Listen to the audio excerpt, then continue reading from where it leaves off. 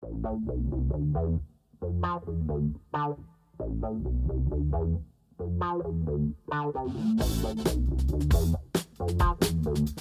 UX, the User Experience Leadership Circle, hosted by Dr. Thomas Führinger-Kluth.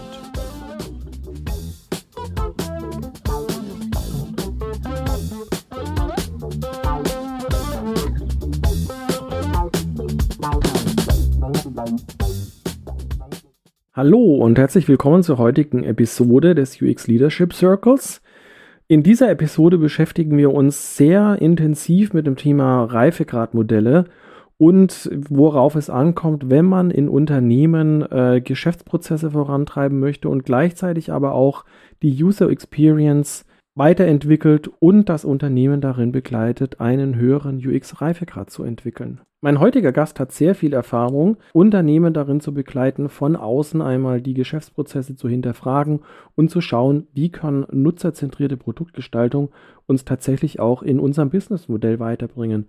Manchmal, berichtet sie, kann es aber auch sein, dass Unternehmen an einer Stelle unterwegs sind, zum Beispiel in einem blauen Ozean, wie man so schön sagt, einem Markt, der wenig umkämpft ist, wo vielleicht der Fokus auf nutzerzentrierte Gestaltung gar nicht so diesen unmittelbaren Schwerpunkt hat und andere Themen in der Unternehmens- und Prozessentwicklung viel wichtiger sind. Des Weiteren sprechen wir noch über unterschiedliche Anforderungen von Inhouse-UX-Teams und externen Beratern und kommen zu dem Schluss, dass eine Kombination von Inhouse und extern eigentlich die ideale Voraussetzung sind, um Unternehmen in der Reifegradentwicklung am besten zu begleiten. Auch das Thema Leadership, Eigenschaften und Anforderungen kommt natürlich auch in dieser Episode nicht zu kurz. Und wir beleuchten wieder auch die Anforderungen, die durch die Gen Z oder überhaupt gerade insgesamt gesellschaftliche Entwicklungen am Arbeitsmarkt auf die Unternehmen zukommen. Ich wünsche euch viel Spaß beim Zuhören. Hallo und herzlich willkommen zu Lead UX, the User Experience Leadership Circle, eurem Kompass für die Navigation durch die sich ständig verändernde Landschaft des UX Leadership und der UX Maturity in Unternehmen. Mein heutiger Gast ist Annemarie Bich, sie ist UX Consultant und ja, ich freue mich sehr, Annemarie, dass du heute in meinem Podcast zu Gast bist. Ja, vielen Dank. Als allererstes bitte ich meine Gäste immer, sich selbst vorzustellen. So, magst du kurz was zu dir erzählen, was deine Tätigkeiten sind, was du aktuell so treibst und deine Rolle so ein bisschen erklären, die du in den Unternehmen, in denen du tätig bist, ausfüllst. Ja, das kann ich gerne machen. Genau, also ich bin UX-Consultant und das heißt also, ich bin freiberuflich unterwegs. Das mache ich schon recht lange. Ich komme auch ursprünglich aus dem Design, Kommunikationsdesign habe ich früher studiert. Bin seit 2008 ungefähr selbstständig und habe im Laufe der Zeit, also ich sage mal so ab 2013 bin ich eigentlich 100% in der digitalen Schiene unterwegs. Habe mich sozusagen in den UX-Bereich von Kommunikation hineinentwickelt und war auch 3 Jahre festangestellt in Unternehmen und kenne also auch in verschiedenen Unternehmen unterschiedlicher Größe, arbeite mit Unternehmen unterschiedlicher Größe, also vom Startup über mittelständische bis größeren Konzernen zusammen. Kenne also die Innen- und Außenperspektive. Genau, ich glaube, dass das eine ganz gute Kombination ist. Im Moment arbeite ich auch hauptsächlich für ein größeres Unternehmen, ein Konzern, und betreue die beim Website-Relaunch und Neuaufsetzen des Frontends für das Webprojekt, für die Webseite sozusagen, die recht groß ist und zeitgleich versuchen wir da in dem Projekt sozusagen auch die UX Maturity weiterzutreiben. Genau. Ja, interessant. Da kommen wir nachher auf jeden Fall nochmal genauer drauf zu sprechen, auf das ganze Thema Reifegradentwicklung. Genau. Aber mich würde eher so mehr interessieren, du hast gesagt, du hast dich so aus dem Kommunikationsdesign in Richtung User Experience weiterentwickelt. Was waren da so deine Motivationsfaktoren? Also was hat dich dazu bewogen, in den UX-Bereich zu gehen? Was fasziniert dich daran? Oder kurz gesagt, wofür stehst du dann morgens auf? Ja, genau. Was ist meine Motivation? Ich muss zugeben, am Anfang war es tatsächlich doch auch eher die pragmatische Variante. Also ich habe in meiner Selbstständigkeit einfach mitbekommen, dass die Anfrage Richtung digital, also digitale Präsenz, digitale Darstellung sehr hoch ist, sehr, sehr viel kam. Und ich einfach gesagt habe, ja gut, das scheint sich zu lohnen. Ich gehe diesen Weg mal weiter. Bin dann tatsächlich auch in die Programmierung reingegangen. Also ich habe auch 6 Jahre Websites entwickelt, sozusagen im Zusammenhang mit Branding und Design. Das fand ich sehr spannend und so dieses Gesamtpaket eigentlich den Kunden zu betreuen, also ihn aus Business-Richtung zu verstehen, für eine Zielgruppe etwas zu machen und sozusagen die Technik, die dahinter steht, also versuchen innovativ da so vorzugehen, das fand ich eigentlich ganz gut. Also da habe ich gemerkt, dass die Fähigkeiten, die ich habe, doch ganz gut matchen mit dem, was da eigentlich gefordert ist. Genau. Und dann bin ich da eben weitergegangen und dann habe ich eben auch zunehmend gemerkt, wie toll das ist, dass ich, und das ist der Faktor, weshalb ich jeden Morgen super gerne aufstehe und meinen Job mache, dass ich einfach dazu beitragen kann, dass wir zunächst erstmal als einzelne Menschen, aber vielleicht hoffentlich langfristig also lernen, unser Umfeld, unser Leben, unser Wirken zu gestalten. Ja, also diese gestalterische Grundhaltung, mit der wir unseren Job dann ausüben können, der ist ja heutzutage nicht unbedingt selbstverständlich. Ich glaube aber, dass das eine Schlüsselkompetenz für die Zukunft ist und eben auch für Unternehmen. Und dieses Mindset zu gestalten, das den Leuten beizubringen und zu verstehen, was ist Gestaltung, was sind die Rahmenbedingungen von Gestaltung, wie funktioniert Kreativität, wann bin ich kreativ, wann nicht, welche kommunikativen Fähigkeiten brauche ich dazu, etc., dieses Gesamtpaket zu vermitteln, das ist mir doch ein sehr großes Anliegen. Wenn ich merke, dass Leute sich da auf den Weg machen und zunehmend verstehen, was das bedeutet, dann bin ich glücklich. Genau. Du hast ja vorhin auch das Thema Reifegradentwicklung im Unternehmen angesprochen. Also das bringt mich jetzt eigentlich direkt dazu, auf den Punkt einzusteigen, weil wenn du sagst, du willst praktisch diesen gestalterischen Aspekt der Arbeit oder der Tätigkeit, in der wir sind, in den Unternehmen auch ins Bewusstsein rufen, dann, also also ein Unternehmen auf einen höheren UX-Reifegrad zu heben, das hört sich dann immer so abstrakt an. Was heißt es eigentlich unterm Strich? Aber für mich spielen da ganz viele Punkte mit rein, die du genannt hast, halt dieses Bewusstsein zu schaffen, wie funktioniert Designarbeit, wie funktioniert Kreativität und dergleichen. Und also wenn wir jetzt wirklich auf den Aspekt mal eingehen, du bist in einem Unternehmen und möchtest das Unternehmen praktisch auf die nächste Stufe heben. Was sind da so deine Ansatzpunkte? Was sind deine Erfahrungen? Worauf legst du Wert? Wie lang dauert das Ganze? Und welche Blocking Points gibt es da so in der Regel? Ja. Ein sehr weites Feld. Genau, sind eigentlich viele Fragen in einer. Ja. Oh ja, das ist eine große Frage. Das ist eine große Frage, die man eigentlich nicht so pauschal beantworten kann. Ich glaube, was ich wichtig finde und was ich ganz oft in der Diskussion um dieses Reifegradmodell als kritisch sehen würde und was, denke ich, auch immer nie so richtig rauskommt ist oder so wie ich rangehen würde oder rangehe, ist eigentlich auch immer zu gucken, was für ein Geschäftsmodell hat denn das Unternehmen eigentlich? Wie verdienen die ihr Geld? Wo kommt der Gewinn her? Und wo wollen die eigentlich hin? Weil, also, davon hängt ja auch ab, sozusagen, wie stark interessiert das Unternehmen auch daran ist, dass es sich im UX-Feld weiterentwickelt. Ja, das ist so mal der eine Punkt. Und der andere Punkt ist, dass ich puncto Kommunikation eigentlich diesen Begriff Reifegrad gar nicht so gerne mag, weil der nämlich immer impliziert, dass das Unternehmen noch nicht fähig ist und fähig gemacht werden soll durch den UX-Designer. In gewisser Weise stimmt das ja auch, aber es beinhaltet natürlich auch irgendwie eine hierarchische Haltung. Und damit erhöhe ich meine Position und erniedrige mein Gegenüber.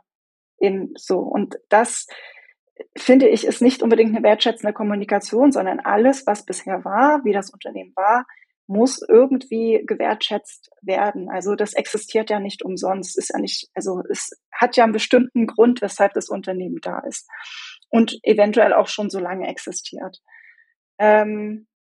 Genau, und umso wichtiger finde ich es eben dann von der anderen Seite ranzugehen und eher in eine Kommunikation zu gehen, was interessiert euch denn an UX und eher die Kommunikation in die Richtung zu schleifen.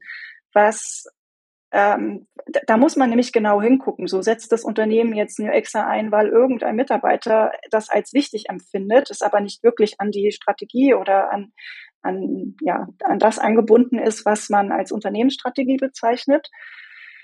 Und dann haben wir den klassischen Fall, dass es halt hier und da mal ein Projekt gibt, aber die Stränge nicht wirklich effektiv zusammenlaufen.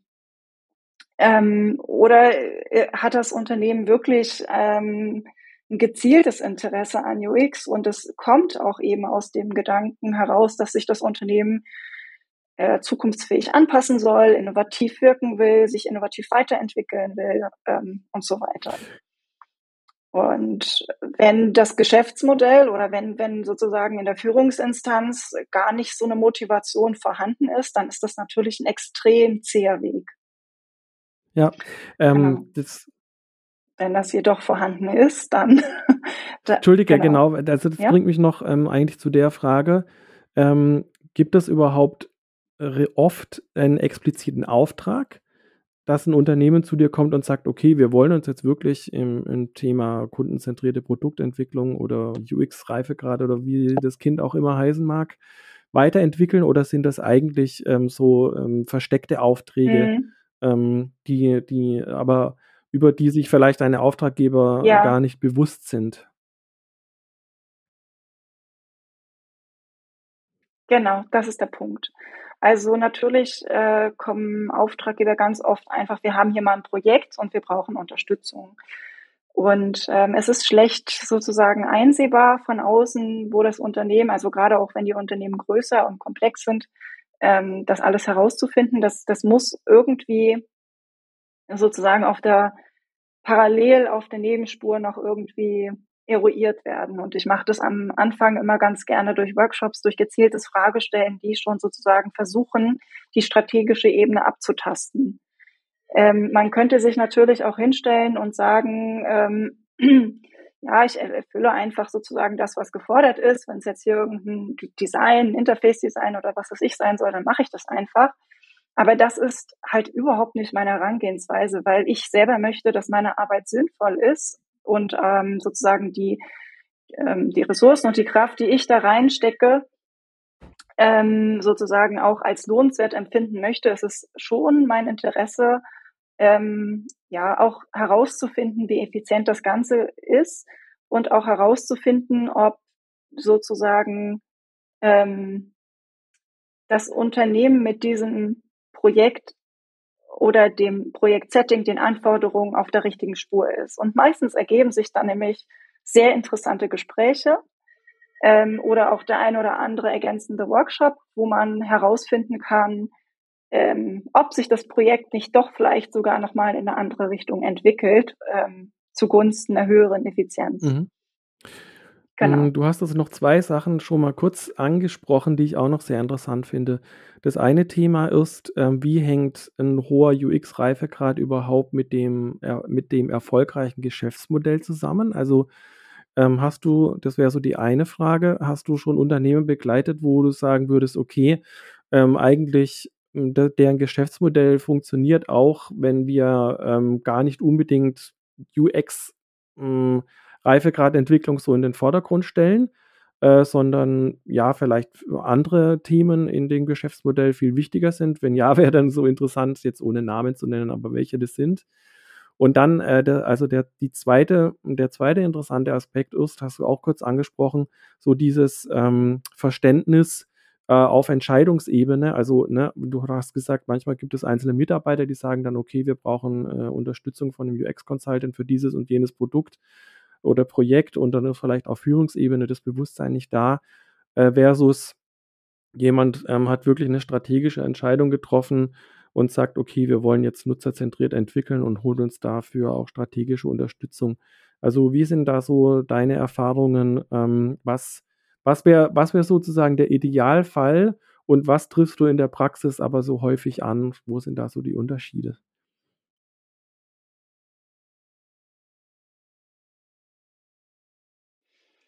Ähm, also ich treffe schon häufig eher auf Unternehmen, die noch nicht so weit sind in ihrer UX Maturity, in ihrem Reifegrad.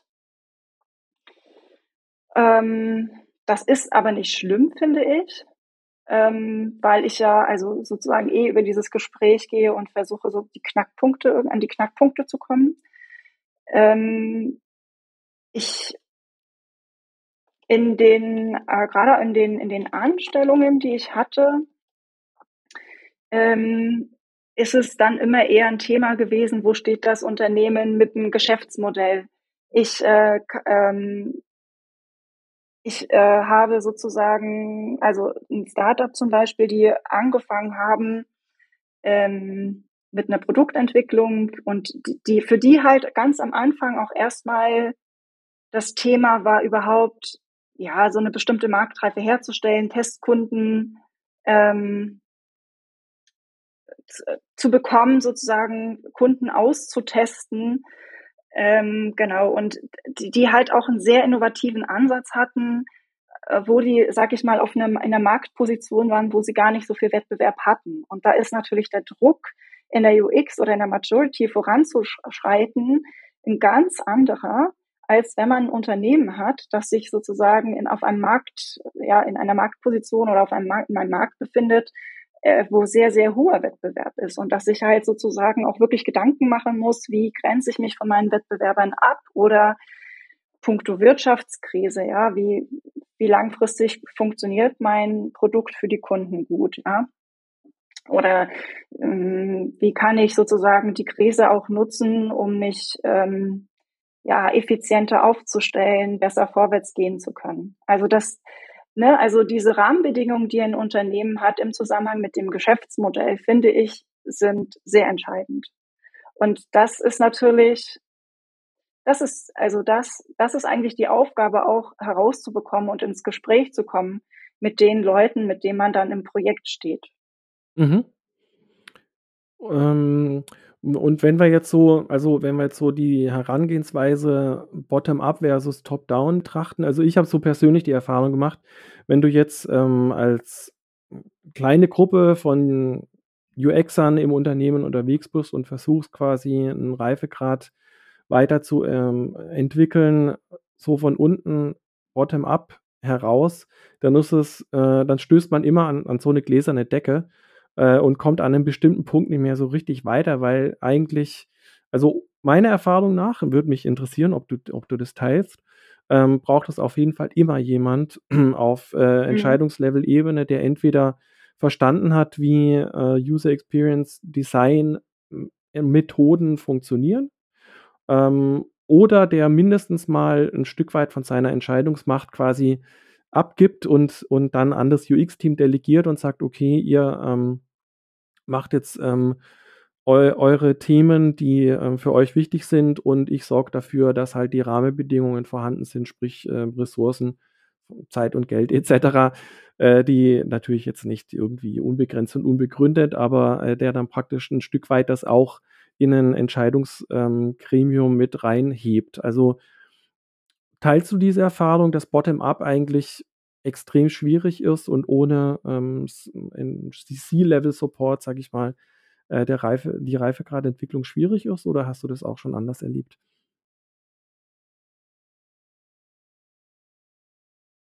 Naja, Bottom-up, ja, auf jeden Fall. Also das ist auch das, was ich ja eingangs meinte. Also wenn es halt von oben keine Befürworter oder Unterstützer gibt und da das Verständnis noch nicht vorhanden ist, dann wird es sehr, sehr, sehr schwierig. Also eigentlich muss man dann immer den Kontakt in die Führungsebene suchen und das Gespräch suchen, um eben sozusagen auf strategischer Ebene herauszubekommen, was läuft da eigentlich und wo können wir da eigentlich andocken. Das hat sehr beratende Aspekte dann in dem Moment. Und da würde ich auch gerne immer unterscheiden zwischen missionieren und beraten, weil also das gibt ja auch zwei Perspektiven. Einmal, wenn man jetzt sozusagen angestellt ist in dem Unternehmen, dann und sozusagen ins Gespräch mit der Führungsebene geht und feststellt, naja gut, eigentlich so wirklich interessiert an der großen Umwälzung Richtung UX sind sie eigentlich nicht, sondern sie haben nur dieses eine kleine Projekt und so weiter. Da muss ich halt überlegen, ob das in Ordnung ist für mich oder ob ich andere Ziele verfolge und gegebenenfalls tatsächlich auch das Unternehmen zu wechseln. Ne?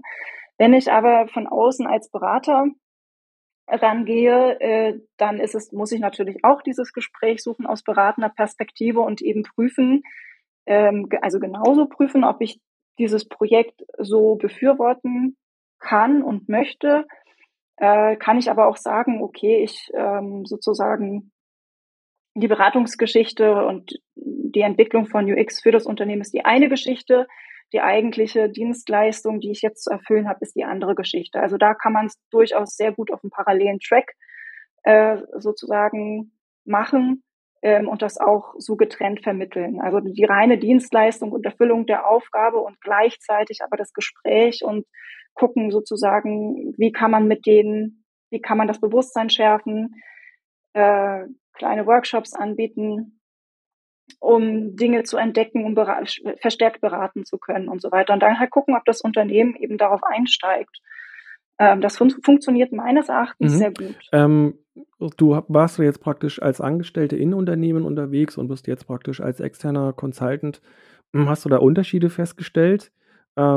Ist es leichter, wenn man von außen kommt? Und man sagt ja so schön, ne, der Prophet im eigenen Land, der gilt immer nichts.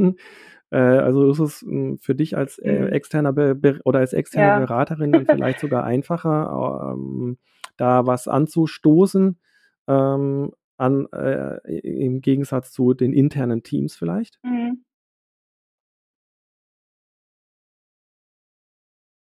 Das ist zweischneidig. Also tatsächlich muss ich sagen, habe ich mich auch wieder also ich war immer selbstständig, auch als ich angestellt war ich noch Teil selbstständig, aber ich bin dann wieder in die volle Selbstständigkeit gegangen, weil ich das Gefühl hatte, dass die Kompetenz oder das Wissen oder die Bedeutung externe Berater oder Unternehmen, Agenturen etc.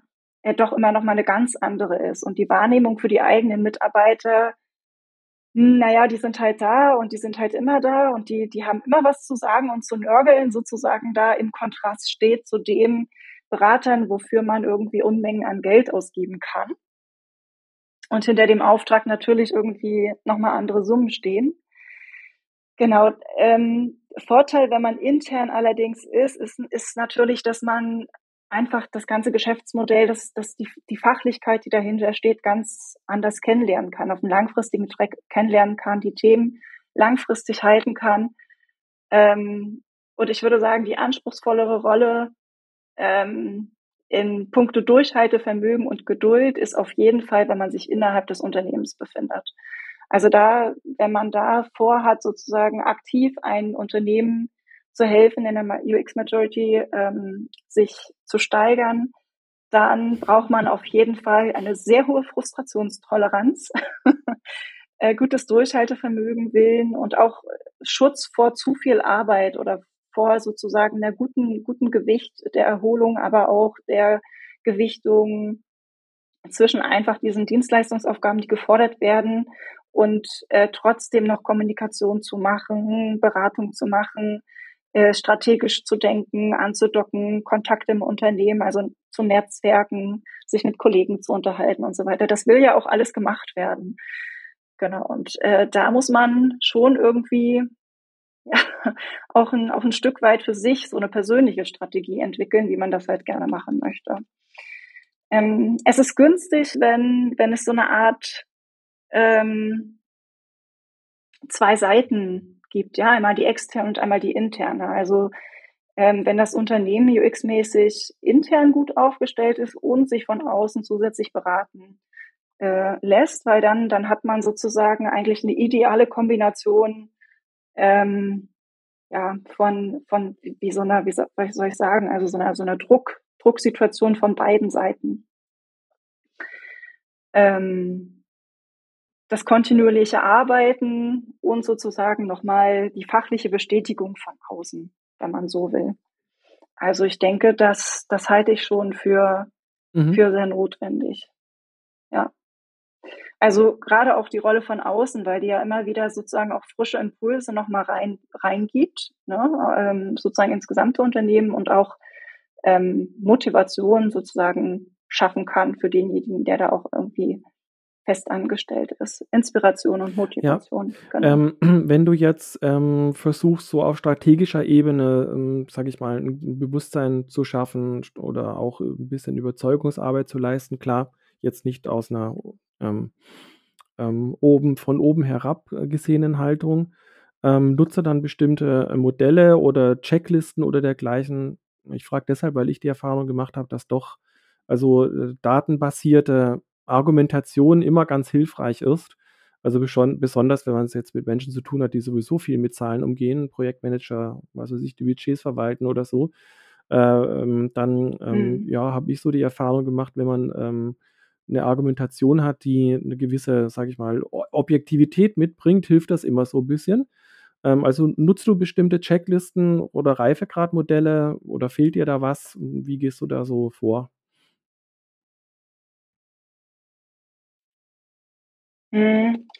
Also ich arbeite eigentlich jetzt nicht dezidiert mit Reifegradmodellen. Ich orientiere mich grob an den gemeinsamen Faktoren, sag ich mal, der Reifegradmodelle. Also jedes Modell hat ja dieses Stufenprinzip und was sozusagen, ob das jetzt nur projektbasiert ist oder ob einzelne ITler ein bisschen UX machen oder ob es schon UX-Manager gibt und so. Daran orientiere ich mich oder ob es Budget gibt. Also, aber letzten Endes entscheidend ist, dass ich mir eigentlich versuche, genau anzugucken, wo stehen auch die Leute, mit denen ich zusammenarbeite, weil darauf kommt es an. Also wie viel wissen die schon in die Richtung? Auf welcher Ebene kann ich mit denen sprechen? Und eigentlich ist es wichtig, diese Leute so gut wie möglich auch erstmal in der Kommunikation abzuholen und zu gucken, was das Projekt braucht. Und das können extrem unterschiedliche Sachen sein. Ja, deswegen bin ich immer vorsichtig mit so Pauschalitäten in der Richtung, weil mir ist es wichtiger, dass Leute bestimmte Schritte verstehen, wie ich denke oder was ich denke, was der nächste wichtige Punkt ist und das unterstützen, als dass ich da eine große Diskussion anfange mit sozusagen, ja, und Reifegradmodell sagt das und jetzt als nächstes müssen wir das. Nein. Also es geht darum, wirklich möglichst individuell zu gucken und auch abzuholen. Und dann natürlich irgendwie in eine energetisierende Kommunikation zu kommen. Ja? Also eine Kommunikation, die irgendwie Feuer anfacht bei meinem Gegenüber und halt aufzeigt, was möglich ist.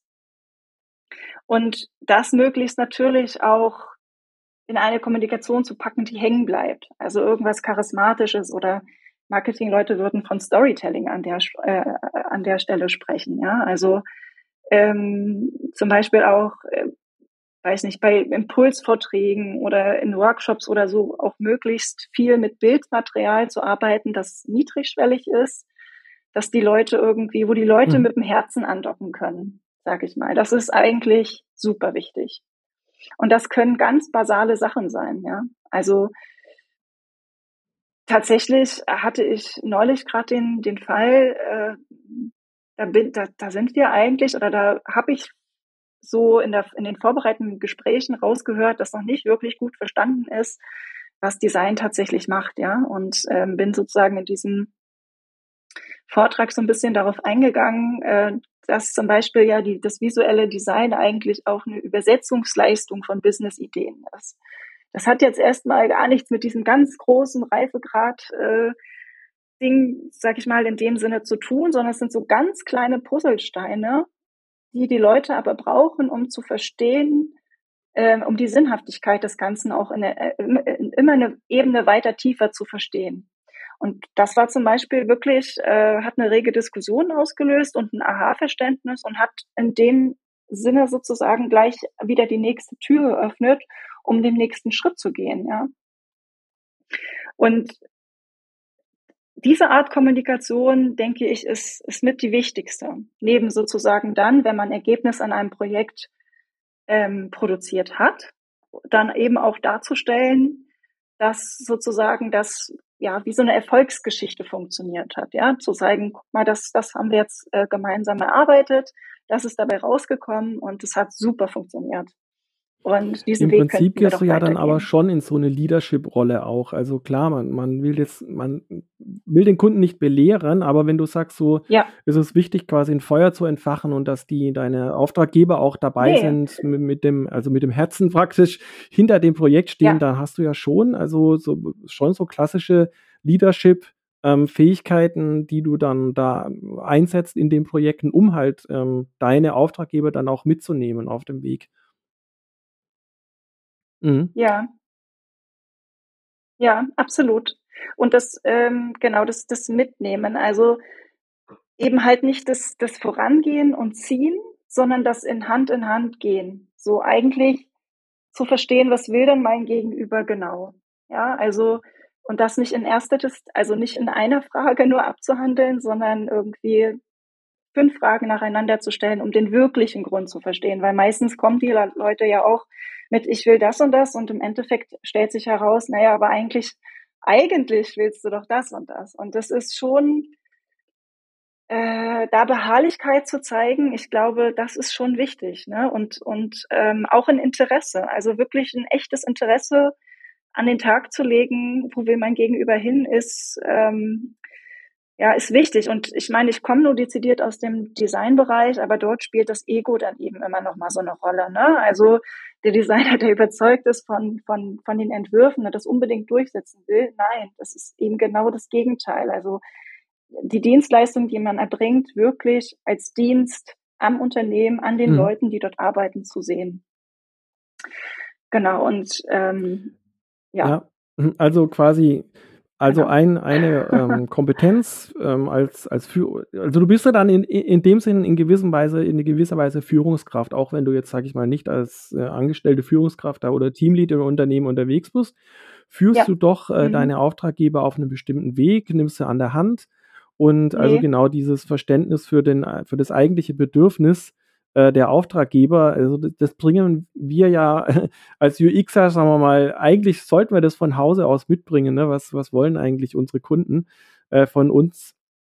Und was sind so aus deiner Sicht, also wenn wir jetzt wirklich mehr so in Richtung Führungsqualitäten denken, egal ob jetzt ein UX-Lead oder ein Head-of, was auch immer angestellt ist oder so wie du von außen aufs Unternehmen raufguckt, was sind da aus deiner Sicht noch andere wichtige Eigenschaften? Also jetzt abgesehen davon, dass man halt wirklich ja, die Menschen, mit denen man arbeitet, mitnimmt. Also was sind noch andere wichtige Kompetenzen für eine Führungskraft im UX-Bereich oder vielleicht sogar allgemein? Da muss man jetzt gar nicht unbedingt auf UX beschränken.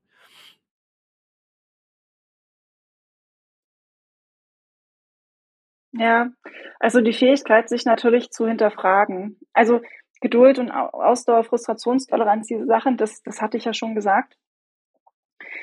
Das ist auf jeden Fall total wichtig. Aber ich glaube, dieser Reflexionsmoment, also man stößt ja auch in der Kommunikation mit Menschen immer wieder an seine eigenen Grenzen, wo man anfängt, sich über gewisse Dinge aufzuregen. Und genau das ist der Punkt, aber dann sozusagen, was ich bei Mitarbeitern oft beobachte, dieser Modus sozusagen ins permanente Meckern zu verfallen. Das ist natürlich nicht so produktiv, sondern halt irgendwie es zu schaffen, sich da rauszuziehen, wieder die Distanz zu dem eigentlichen Auftrag herzustellen, übers eigene Reflektieren. Was hat mich da eigentlich gerade getriggert? Ähm, wo sind die Stellschrauben? Wie kann ich das verbessern? Wie kann ich das entlasten? Muss ich da nochmal in eine Kommunikation gehen? Und das Ganze aber auch sozusagen zu betreiben mit dem Risiko, dass es scheitern kann, ne? Also, wenn ich eine Kommunikation führe und daran festhalte, dass etwas unbedingt klappt, dann führt das zu diesem Verbeißen und verstärkt eigentlich noch diese Frustration. Wenn ich aber eine Kommunikation mit der Offenheit führe, dass es eben auch nicht klappen kann, dann sozusagen, dann glaube ich, dann schafft man halt eben diese Offenheit und auch den Raum sozusagen, der eigentlich ja für die Kommunikation überhaupt notwendig ist. Und das, glaube ich, ist schon irgendwie eine Fähigkeit, die man irgendwie nicht von heute auf morgen lernt. Also ich glaube, dass man das schon lernen kann, aber nicht wie eine fachliche Kompetenz, wo man jetzt sich mal schnell aneignet, wie baue ich ein Wireframe in Figma zusammen. Ne? Das denke ich, das geht recht schnell. Und da muss man sich natürlich fragen, will ich das? Also will ich diese persönlichen Stärken, sag ich mal, jetzt in der Richtung ausbauen oder will ich das eigentlich gar nicht? Eigne ich mich eher für jemanden, der fachlich was total drauf hat und sich in einem Themengebiet fachlich total austoben möchte? Das ist ja auch eine Art von Lead, ne? Also da muss man auch so ein bisschen unterscheiden, wenn ich ein Lead bin, wo will ich denn dahin? Ist es vielleicht auch mehr das Sozialere und will ein Team führen oder so, was sich ja auch nochmal unterscheidet von jemand, der UX-Management macht. Und ich glaube, es lohnt sich, sich mit dieser Frage zu beschäftigen und da auch zu gucken, dass das möglichst passgenau mit der Persönlichkeit ist, weil nur dann kann man ja also das volle Potenzial, wie man heutzutage so schön sagt, entfalten. Siehst du da so unterschiedliche Anforderungen von Mitgliedern unterschiedlicher Generationen? Also so Stichwort Gen Z oder jüngere Arbeitnehmer, die jetzt so in den Arbeitsmarkt kommen. Also wir haben es kurz vorhin im Vorgespräch angesprochen, meine Kinder, die sind aus der Generation. Und wenn wir so diskutieren, was die sich beruflich vorstellen, da kommen dann doch viele Themen auf, die, sage ich mal, für mich, als ich in dem Alter war, weniger relevant waren. Siehst du da Veränderungen durch jüngere Mitarbeiter, was so dieses ganze Thema Kommunikation im Unternehmen angeht oder auch andere Bereiche?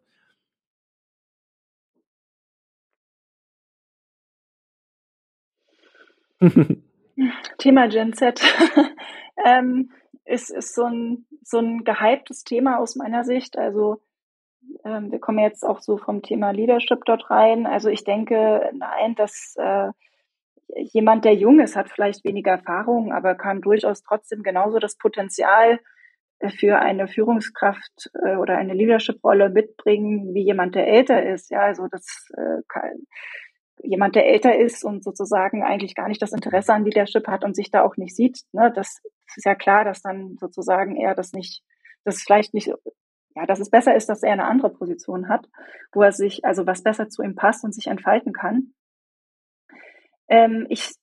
Thema Gen Z, ich sehe das sozusagen, dass auf diese Generation Themen projiziert werden, die generell eigentlich für eine Umwälzung in der Gesellschaft oder gesellschaftliche Veränderungen steht. Ja, also zum Beispiel Arbeiten in Teilzeit, das interessiert ja auch alle. Also der Anspruch an Gen Z ist ja auch zum Beispiel, ja, die wollen nicht mehr so viel arbeiten und so. Aber eigentlich sind das doch auch Themen, die uns auch interessieren als ältere Generation, ja, wie wenn ich zum Beispiel Mutter bin und ein Kind gerne länger betreuen möchte, als wie das der Mutterschaftsurlaub vorsieht, dann ist das Thema ja genauso interessant für mich. Oder wenn ich Vater bin und sozusagen auch mein Kind betreuen möchte. Also eher so eine Sachen, eher die Diskussion eher in die Richtung zu treiben, als sich an einem Generationenkonflikt aufzuhalten, der irgendwie nur für medialen Stoff sorgt. Das finde ich halt nicht so produktiv, sondern irgendwie die Themen in den Vordergrund zu stellen, die uns wirklich als Gesellschaft interessieren, finde ich viel konstruktiver. Genau. Also Generationenkonflikt kennt man ja, aber ich glaube, es gibt sogar, also ich höre immer mal wieder so einen Radiobeitrag dazu und es gibt ja auch Studien, die sozusagen sagen, dass das eigentlich nicht Genau, wirklich es sind haltbar ist. also das beobachte ich an mir selber, aber auch an Leuten, mit denen ich mich unterhalte, die jetzt nicht so der Generation Gen Z gehören, wie du sagst, das sind eigentlich gesellschaftliche Entwicklungen, die gar nicht so unbedingt mit dem Lebensalter oder mit dem Geburtsjahrgang zu tun haben, sondern halt vielleicht jetzt von der Generation mehr eingefordert werden, aber die sich eigentlich insgesamt so in der Arbeitswelt eigentlich zeigen. Das ist definitiv ein interessanter Punkt. Ja, hast du, also wenn du jetzt so an UX-Leadership denkst oder auch Führungskräfte, mit denen du zu tun hast, hast du so Empfehlungen an Leute, die jetzt in den Bereich reinwachsen oder die sich überlegen, okay, gehe ich jetzt in eine Führungsrolle oder vielleicht lieber nicht? Gibt es irgendwas, was du schon vielleicht am Anfang deiner Karriere gern gewusst hättest, was du jetzt weißt und was du praktisch unseren auch jüngeren Zuhörern gern mitgeben würdest auf ihrem Weg, um ihnen bei der Entscheidung zu helfen, gehe ich in eine Leadership-Rolle oder nicht? Und wenn ja, worauf sollte ich da achten? Hast du da so ein paar Geheimtipps noch?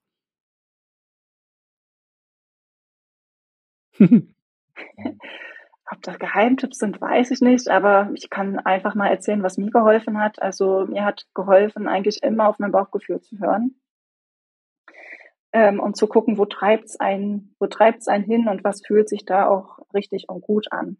Das ist immer leichter gesagt als getan.